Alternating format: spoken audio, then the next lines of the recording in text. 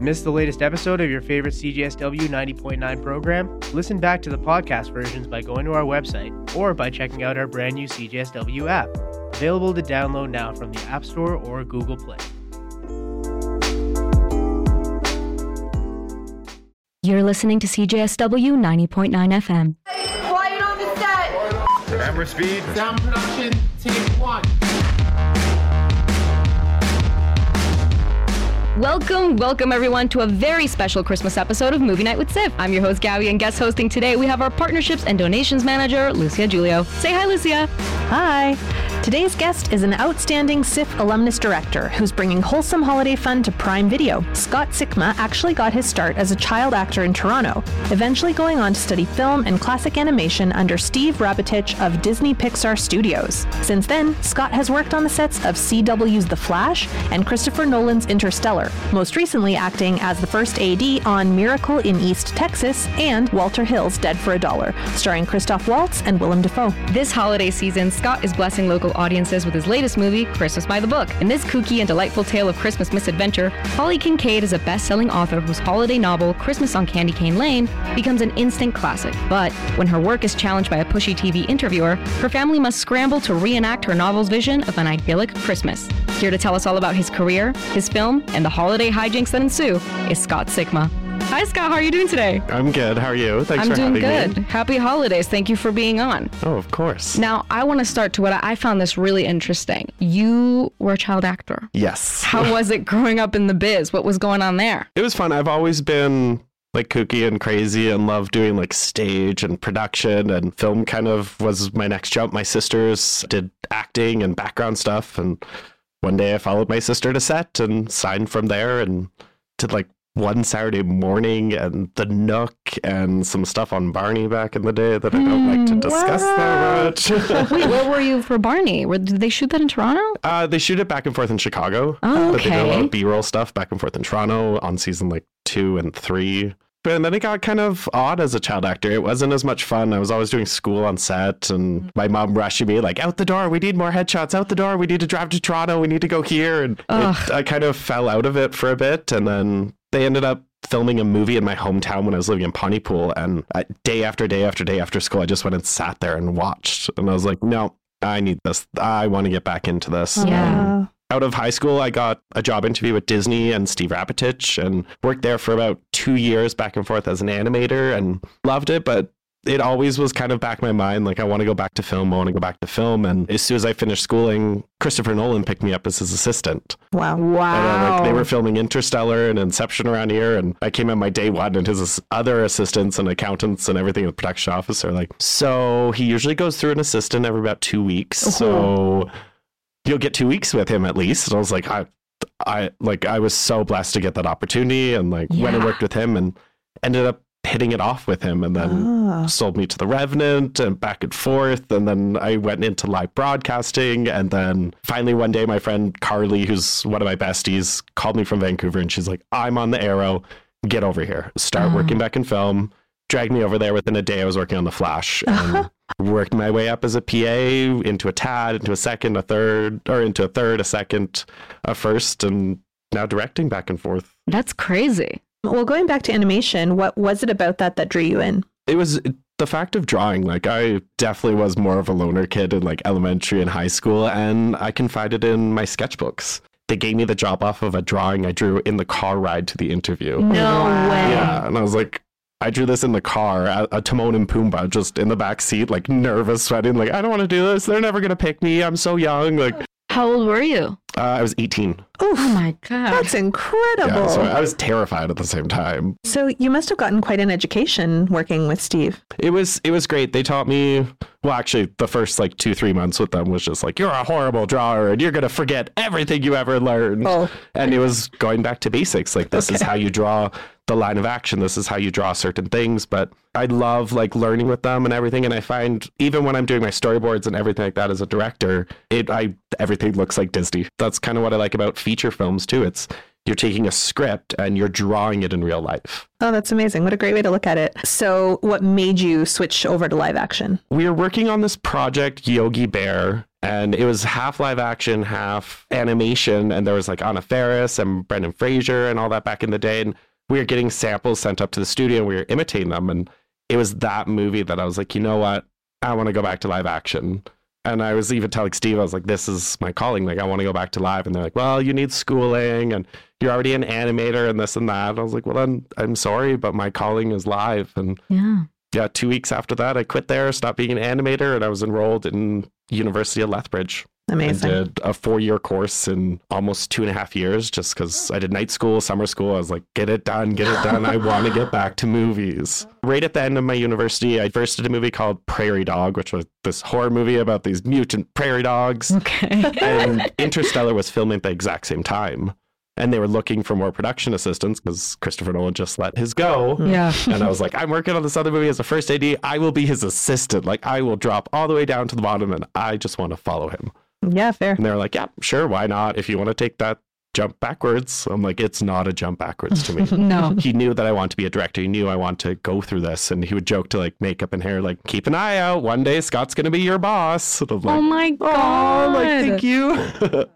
And he even said to me, like, everything he learned was from being on set. I'm like, even Christopher Nolan was the same. He was like, Scott, this is why I'm doing this. And what do you think about this? And yeah, my like claim to fame on that movie is when the books fall off the shelf, art department let me push the broom. Yes. Like, every time I see those books fall off the shelf, I'm like, that's me. Amazing. Loved it. Like, So pivotal. Your directorial debut, Root of the Problem, had its premiere at the Calgary International Film Festival in 2019. I remember I was at that screening. There were so many people. The vibe was so much fun. Like, just tell us a little bit about it. What was it like seeing your vision come to life in that way? it's actually like an unfortunate thing. And I talked to CIFF a little bit about it when the time came. I got into a really bad car accident right before that screening. Oh and my I gosh. lost, it was 6 months of me working on getting my speech back, my movement back, my mobility. So I did 0 interviews for Root of the Problem. I only did writing ones through producers. And then on the premiere, I worked for like 2 days, not saying a word, trying to like catch my breath, everything. I did photos, didn't tell the cast. And then the like 35 seconds I spoke after the movie was like the most words I spoke in like about a month. Oh my God. And trying to get it out so that nobody could see it too much. And then, yeah, like spit out those words as fast as possible. But I loved the experience. I loved looking back at the photos. But my biggest, like, and it kind of sucks, but when I look back at it, it's random photos that I see of CIFF. I don't remember much sitting in the theater. I don't remember talking to too many people. My big thing in my mind that I remember that I giggle about was telling everyone, like, you better vote for a 5 or I'm going to hunt you down. Well, speaking of CIFF picks, actually, you were first AD on one of our bigger films this year, which was Dead for a Dollar. Yes. So that film was written and directed by legendary director Walter Hill. For those unfamiliar, Walter Hill directed 48 Hours with Eddie Murphy and Nick Nolte, the cult classic The Warriors. He also produced Aliens. I imagine it would be very intimidating, although maybe after Christopher Nolan, nobody's intimidating. Walter Hill to me was a little bit more intimidating because I grew up like watching The Warriors and like 48 Hour and like I love Bullet to the Head and all those movies and especially Alien.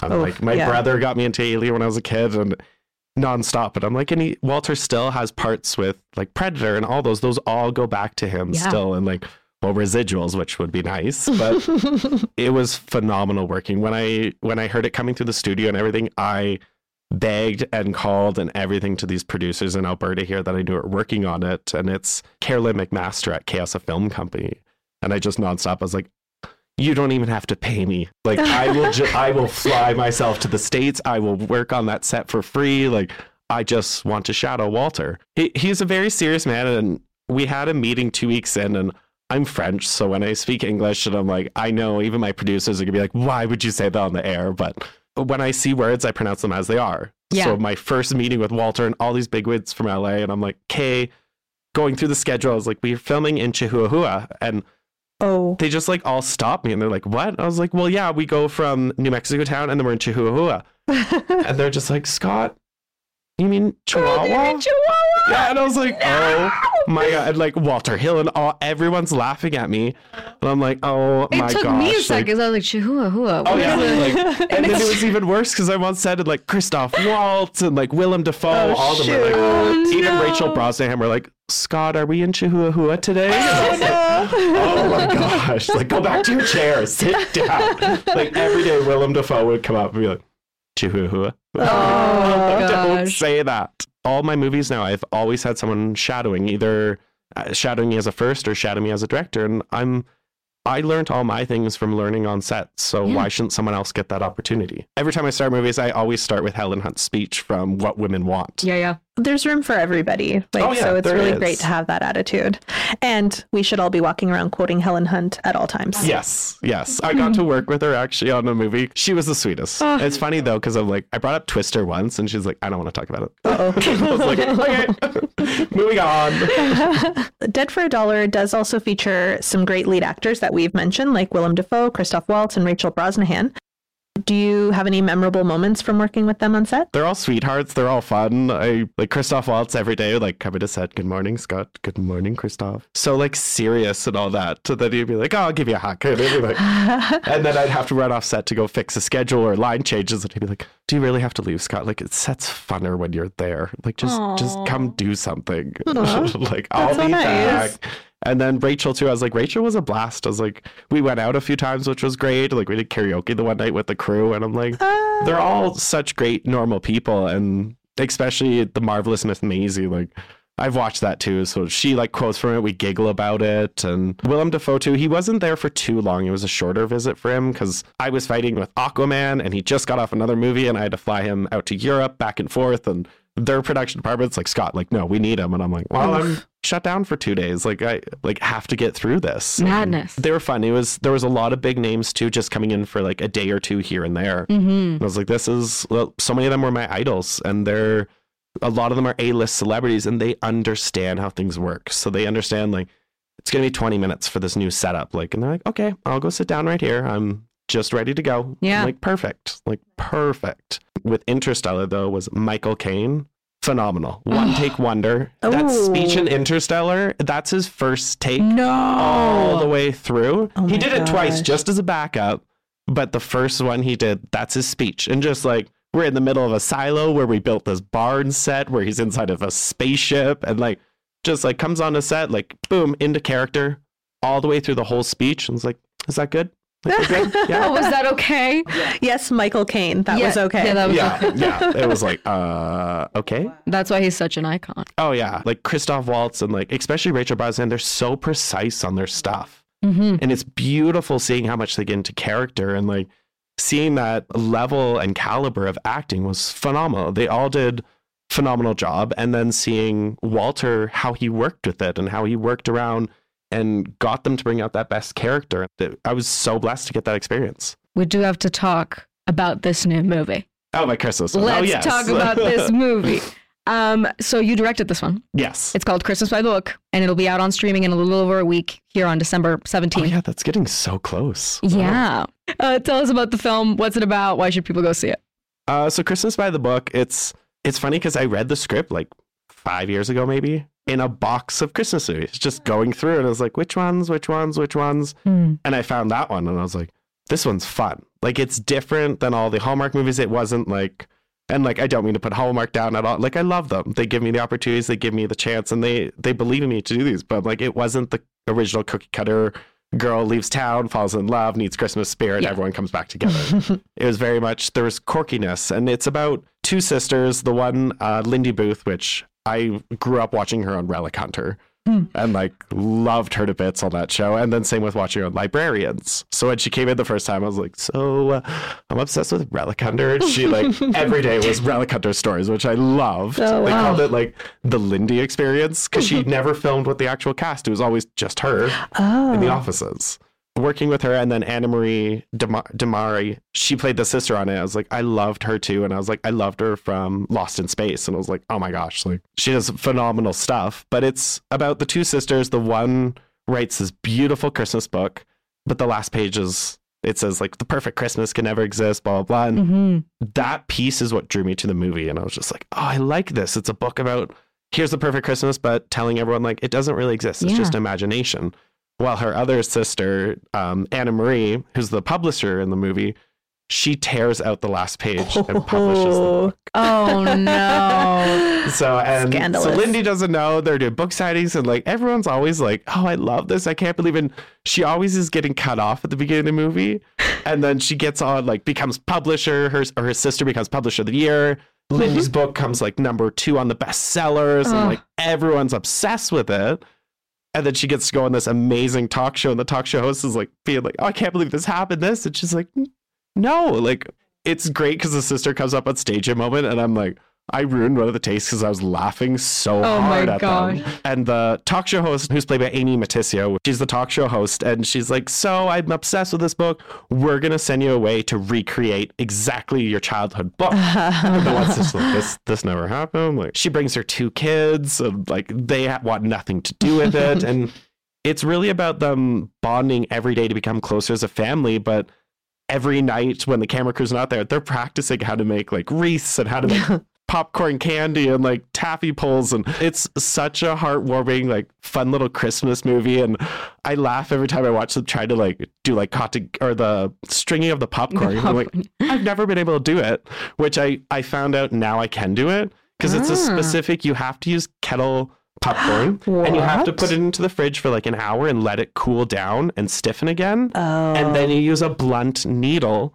to actually pierce it, and then it doesn't shatter. It doesn't just crack. Yeah, it doesn't just crack. I was like, there should be instructions at Walmart like on this. Like, hey, this is how you actually do it. I hope everyone's writing this down, because I had no idea, and I have flopped so hard trying to make these popcorn garland things. Oh yeah, everything just shatters. That movie is a fun family one. There's hardships of family, there's hardships in real life that I try to make reflect in the movie and try to bring it out for audiences to see. And especially with my actors and all that, I'm always telling them like, well, how would you do this? I'm not casting that actor, I'm casting you.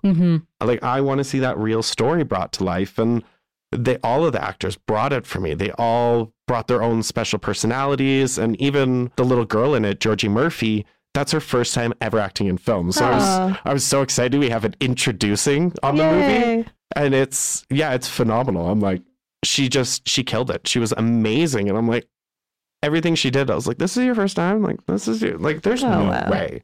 No way. But it became such a family, and especially we became such a family because we were filming in North Bay, Ontario in the middle of winter. Like, it was cold. We were by the lake. Like, every day I'm inside my like tent next to a little ground heater, and like 1 by 1 square of grass on the ground has melted, and that's where I'm trying to stand until they're saying they're ready for me, and I quickly run outside with my jacket. I'm like, yes, let's go. It's good. It's great. It's great. Let's just do this. I'm too cold. Oh my gosh. Wow. Well, I can't wait to see the movie. Would you say it was like a similar experience to directing other projects you've done, or completely different? There's similarities. I'm always going to grow as a director, and as a director, I'm going to bring stuff forward from every movie I work on. And that was the first feature I did after doing Dead for a Dollar with Walter Hill. And I just spent 4 months with him in the desert and learning from the greats. And it was like, this is how you stage, this is how you do things. And I tried to pull things that worked for him, but would work for me.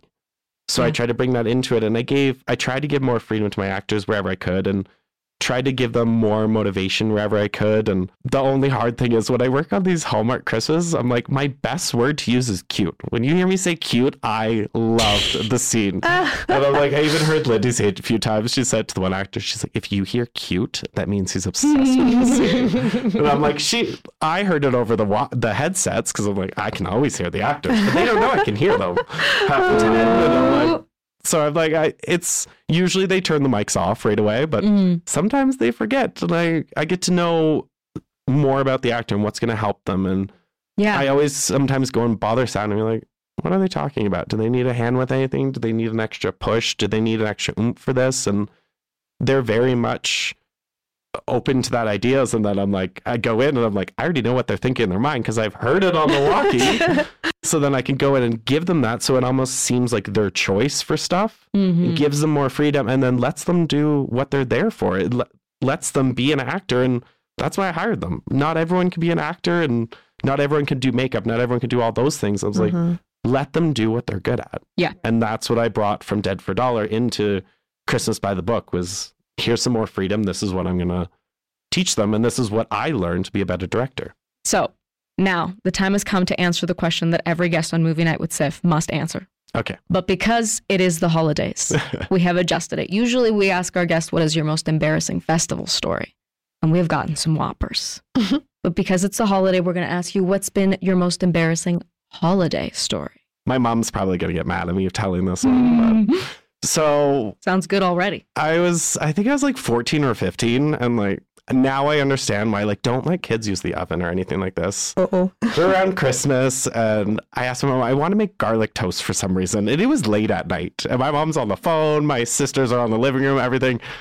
I grabbed one of the like trays, put it into the oven and turned on the oven and walked away. Well, my mom had this plastic kettle on top of the oven that I was just like, yeah, turn on the oven. That's perfect. It works.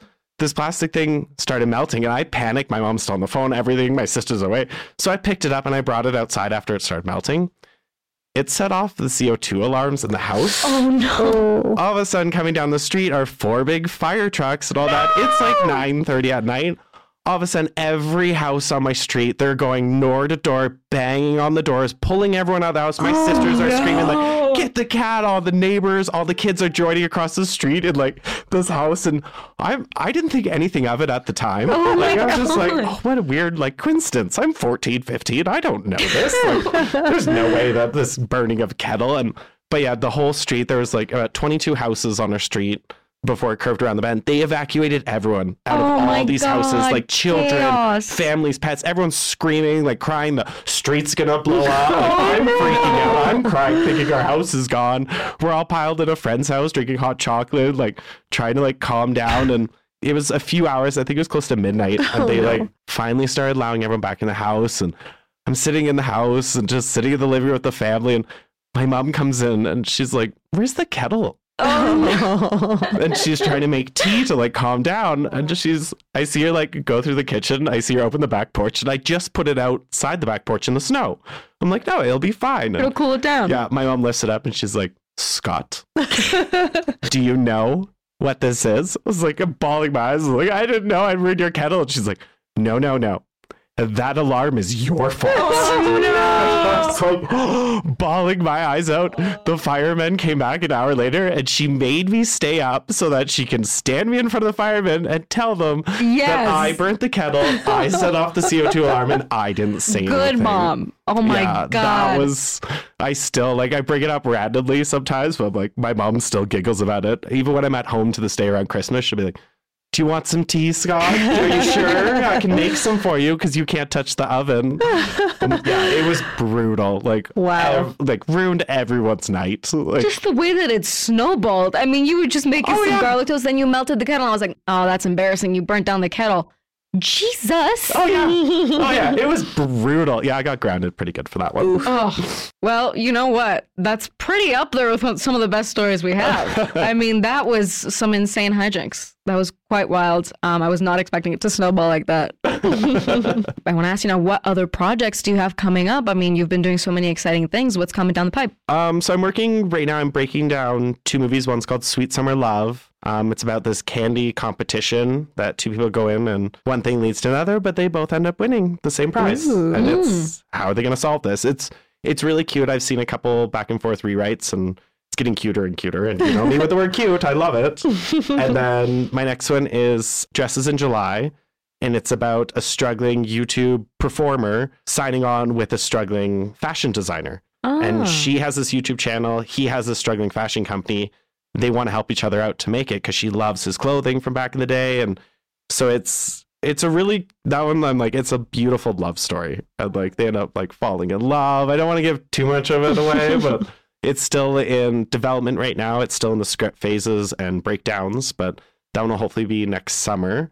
And then they're already looking actually at Fairmont to shoot both of those bumper to bumper. Oh, that's going to be so cool. Like, this will be beautiful. Yes. I'm working on documentaries, actually 5 different documentaries right now, and they're each 5 episodes each. They're already all filmed. I only have one more left to go film, and it's called Magically Medieval. And it's 5-episode series about live action role play. Oh, fun. Yeah, it's interesting. I've never had an interest in that, and now I've been doing this episode, so I'm like, this is cool. Like, I have fighting classes. I'm going for like how they make shields and swords. Yeah. Yeah, it's really cool, some of the stuff, but it's a swamped schedule right now, and they just keep throwing more at me, and they're like, oh, you want to work on this, you want to work on this, and yeah, I'm all over the place. And even my side company, I do graphic design and movie posters. Whenever I have free time, I jump onto that. So. You have free time? No, not usually. Are you ready to play some games? Of course. You gave me how long to prep? I'm ready to go.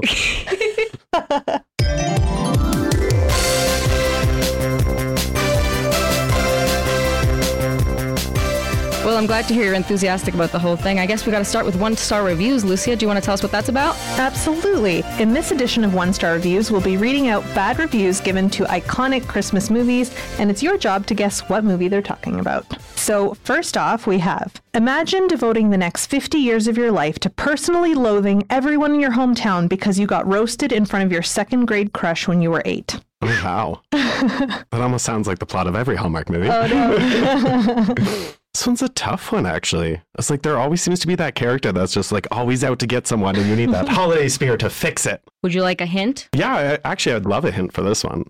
It's animated. It's animated. Or sorry, the original is animated. The original was animated. Yeah, this was a live action version. Like as soon as you said that, I think like 8 Crazy Nights. Oh, is that your final guess? I think that is my final guess. I'm sorry, it was How the Grinch Stole Christmas. Oh, as soon as you said animated, I was just like, oh yeah, Adam Sandler hates Christmas. I'm like, all the way through, watch that every Christmas. And I'm like, this is not even a Christmas movie. Oh, wow. Okay. Our next one is, no, Adam Sandler cried to the sobbing animators. The deer shitting scene must be in the movie. Oh my gosh. Now I want to go for 8 Crazy Nights. Ding, ding, ding. You're correct. You were one ahead. I was one ahead. There you go. Excellent. Last 1-star review is, turned it off after Alan Rickman gave Emma Thompson a 10-pound CD for Christmas rather than the 270-pound necklace he gave his mistress because, quite frankly, I've been through enough this year. See, I like have that one at the tip of my tongue, but I've been in so much Christmas mode lately that it's all been like Hallmarks and Super Channel and Amazon down my throat right now,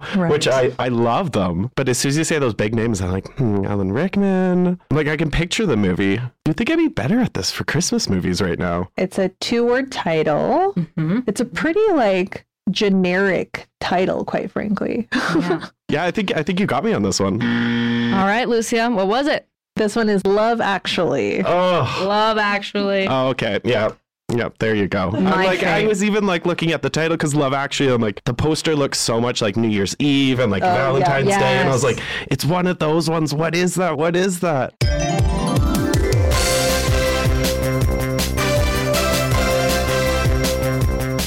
The next game is Hallmark or Hall Miss the Mark. This is a brand new game. We're testing it out for the first time. In this one, I will read you the plot of 3 films. 2 of them are real Hallmark Christmas movies, and 1 of them is fake. But can you tell me which one? All right. Which one's fake or which one's real? Which one is fake? Ooh, okay. 2 of them are real and 1 is fake. First one. Murder She Baked, a plum pudding mystery. A young baker is perusing a Christmas tree lot when she sees it. A dead body. With Christmas days away, she races to track down the killer and save the holiday season.